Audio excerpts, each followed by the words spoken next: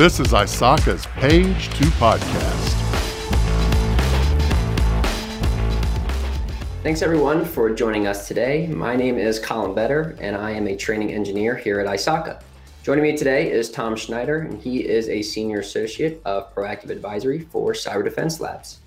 He is here to chat about his recently released ISACA Journal article titled Ensuring That Cybersecurity is Everyone's Job. Tom, I just want to say thank you so much for joining me today. Thanks, Colin. Before we dive into your article, why don't you just give us a little background about yourself and your experience for our audience? Okay, sure. So I've worked in IT and cybersecurity. It's over 35 years now. And the beginning of my career was primarily focused on a lot of different technical areas. So I started off writing code, then I did a lot of systems programming work on various IBM platforms for a number of years. And in the course of that, I was supporting a product called MQ Series, and IBM needed to have a security standard created for that, so I volunteered to do that, and that was kind of my entrance into the security world.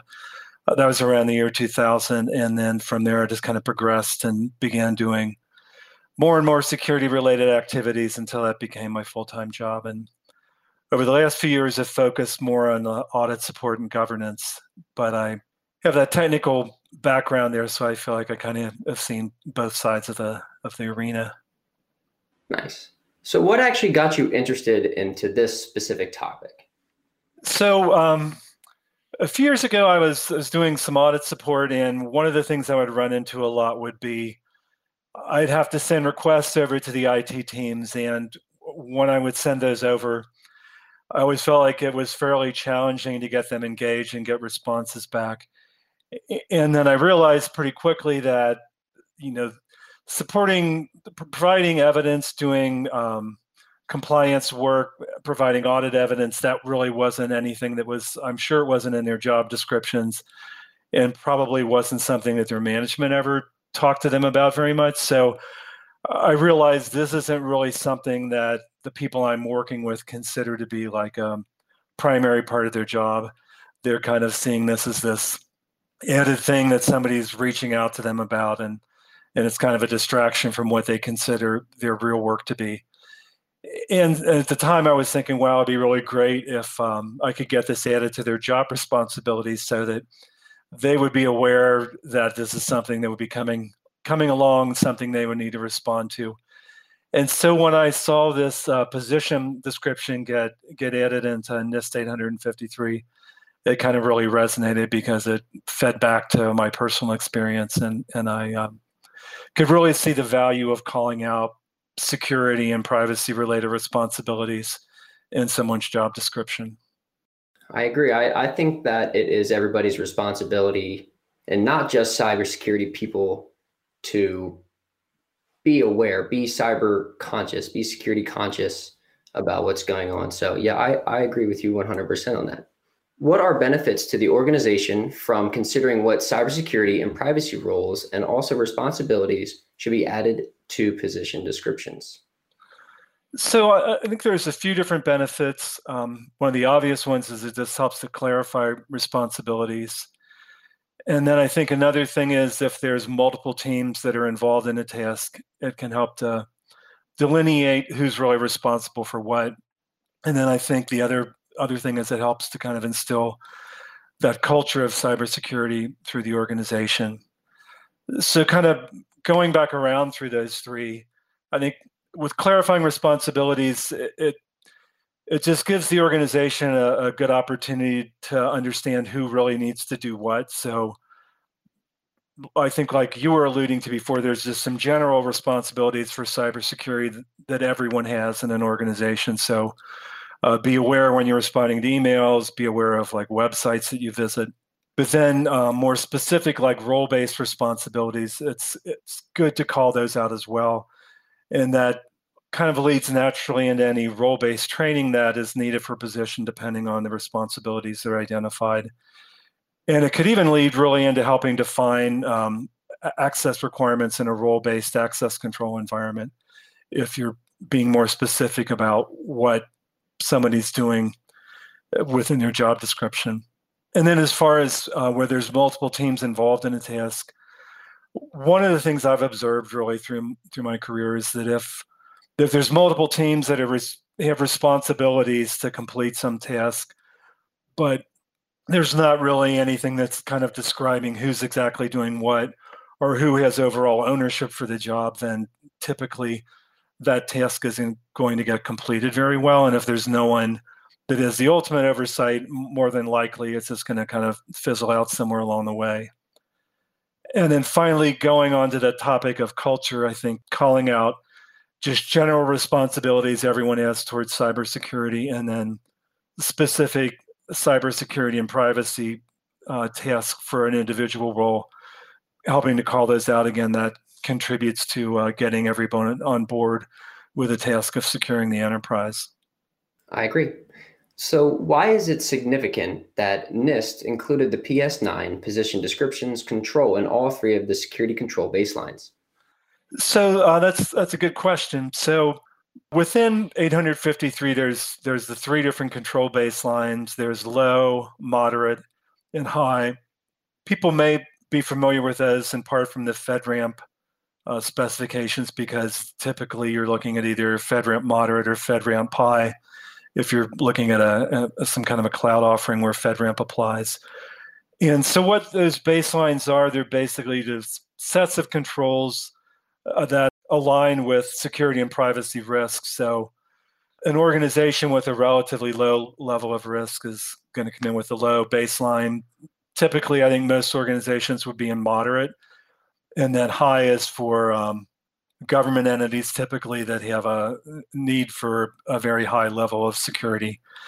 And so the fact that NIST included this control PS9 for position descriptions in all three of those baselines basically is just them saying that this is something that's essential for any organization. So anyone using NIST 853 would be expected to include this new requirement.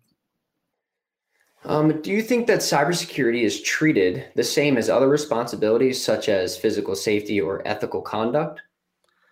So I think that's an interesting topic, because I think in a lot of organizations, there's still a mindset like cybersecurity basically belongs to the CISO or whoever's fulfilling that role and the people that report to them. So there's still a mindset like somehow the CISO and their team can make the organization secure without necessarily having a lot of cooperation from everybody else in the organization.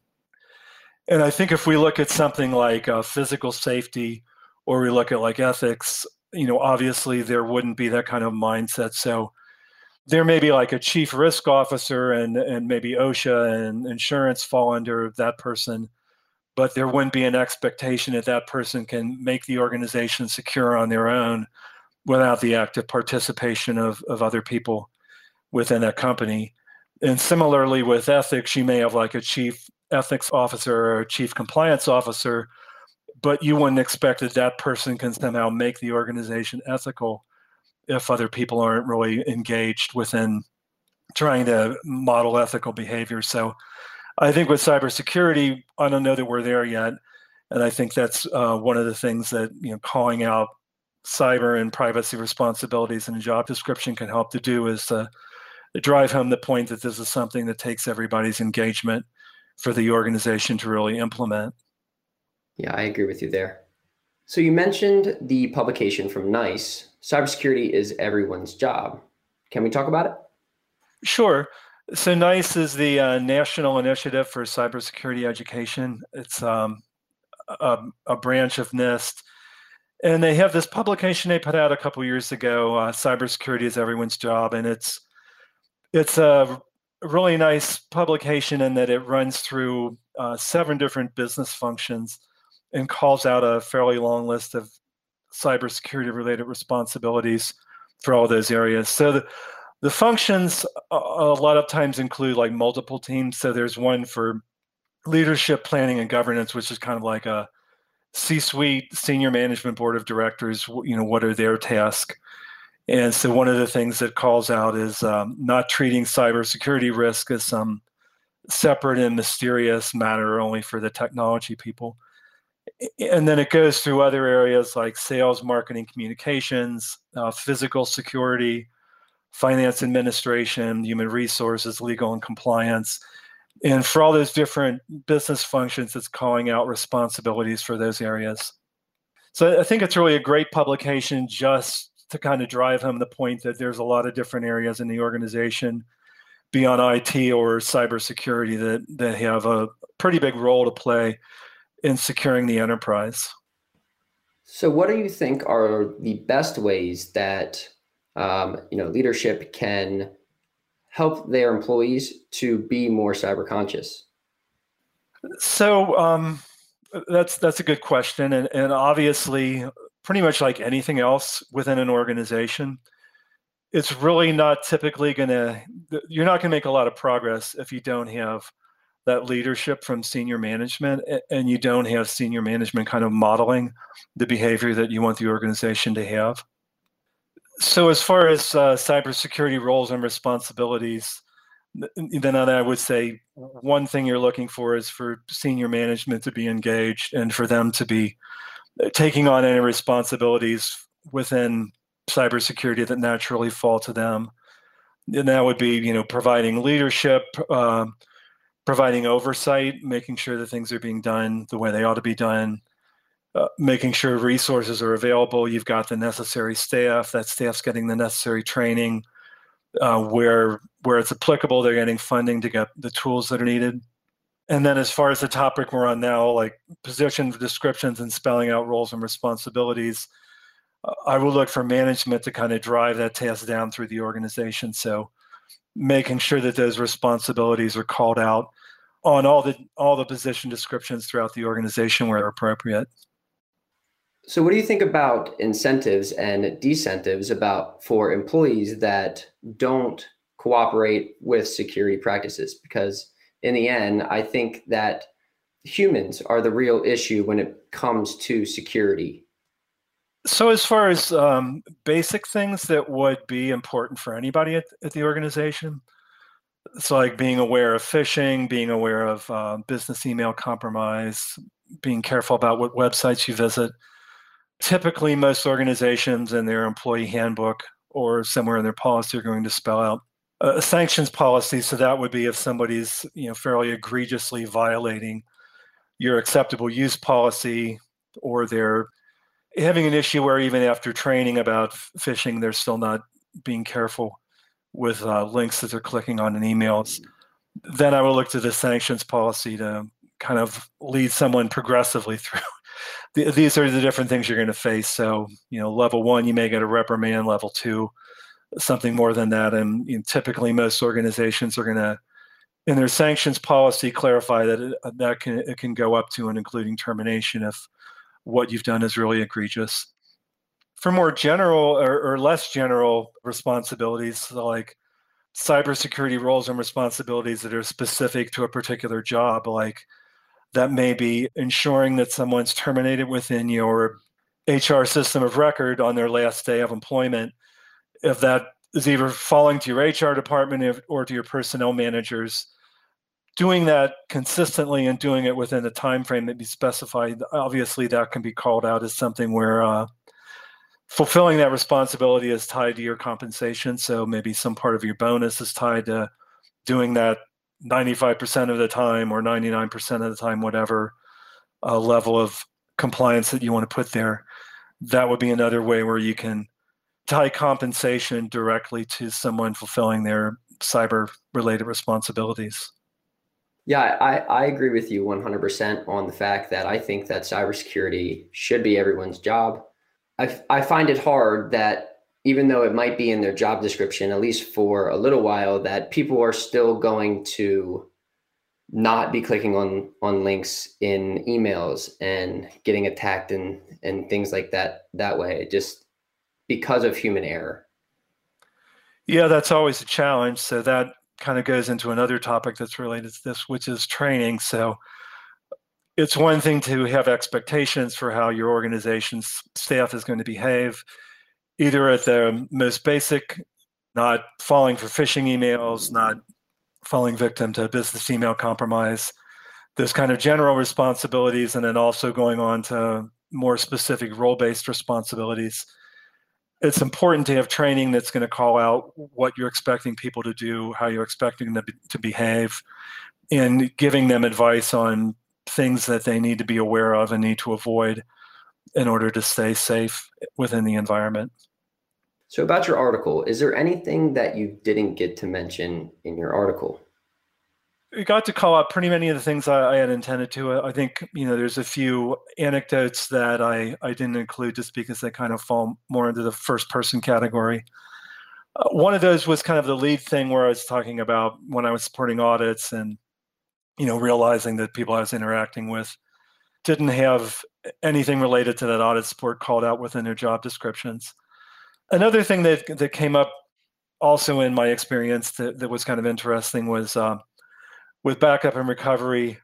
I was engaged with the backup team and talking to them, and I realized, these are very savvy tech people, and they really understand the different tools they're working with and how they can configure them. But as far as what exactly needs to be backed up and how long you need to retain it, that really falls over to the business people to help advise them on that. And when I was talking with the IT backup team, I realized they're not really engaging with the business people. And then when I go talk to the business people, I realized, well, they're really just viewing this as all IT stuff. I'm assuming, the IT people are taking care of this because this is IT's responsibility. And there was really this lack of communication between the two teams. And what I did in this one instance, bring these two teams together was pretty interesting because the backup folks were backing up like development servers that probably didn't really need to be backed up.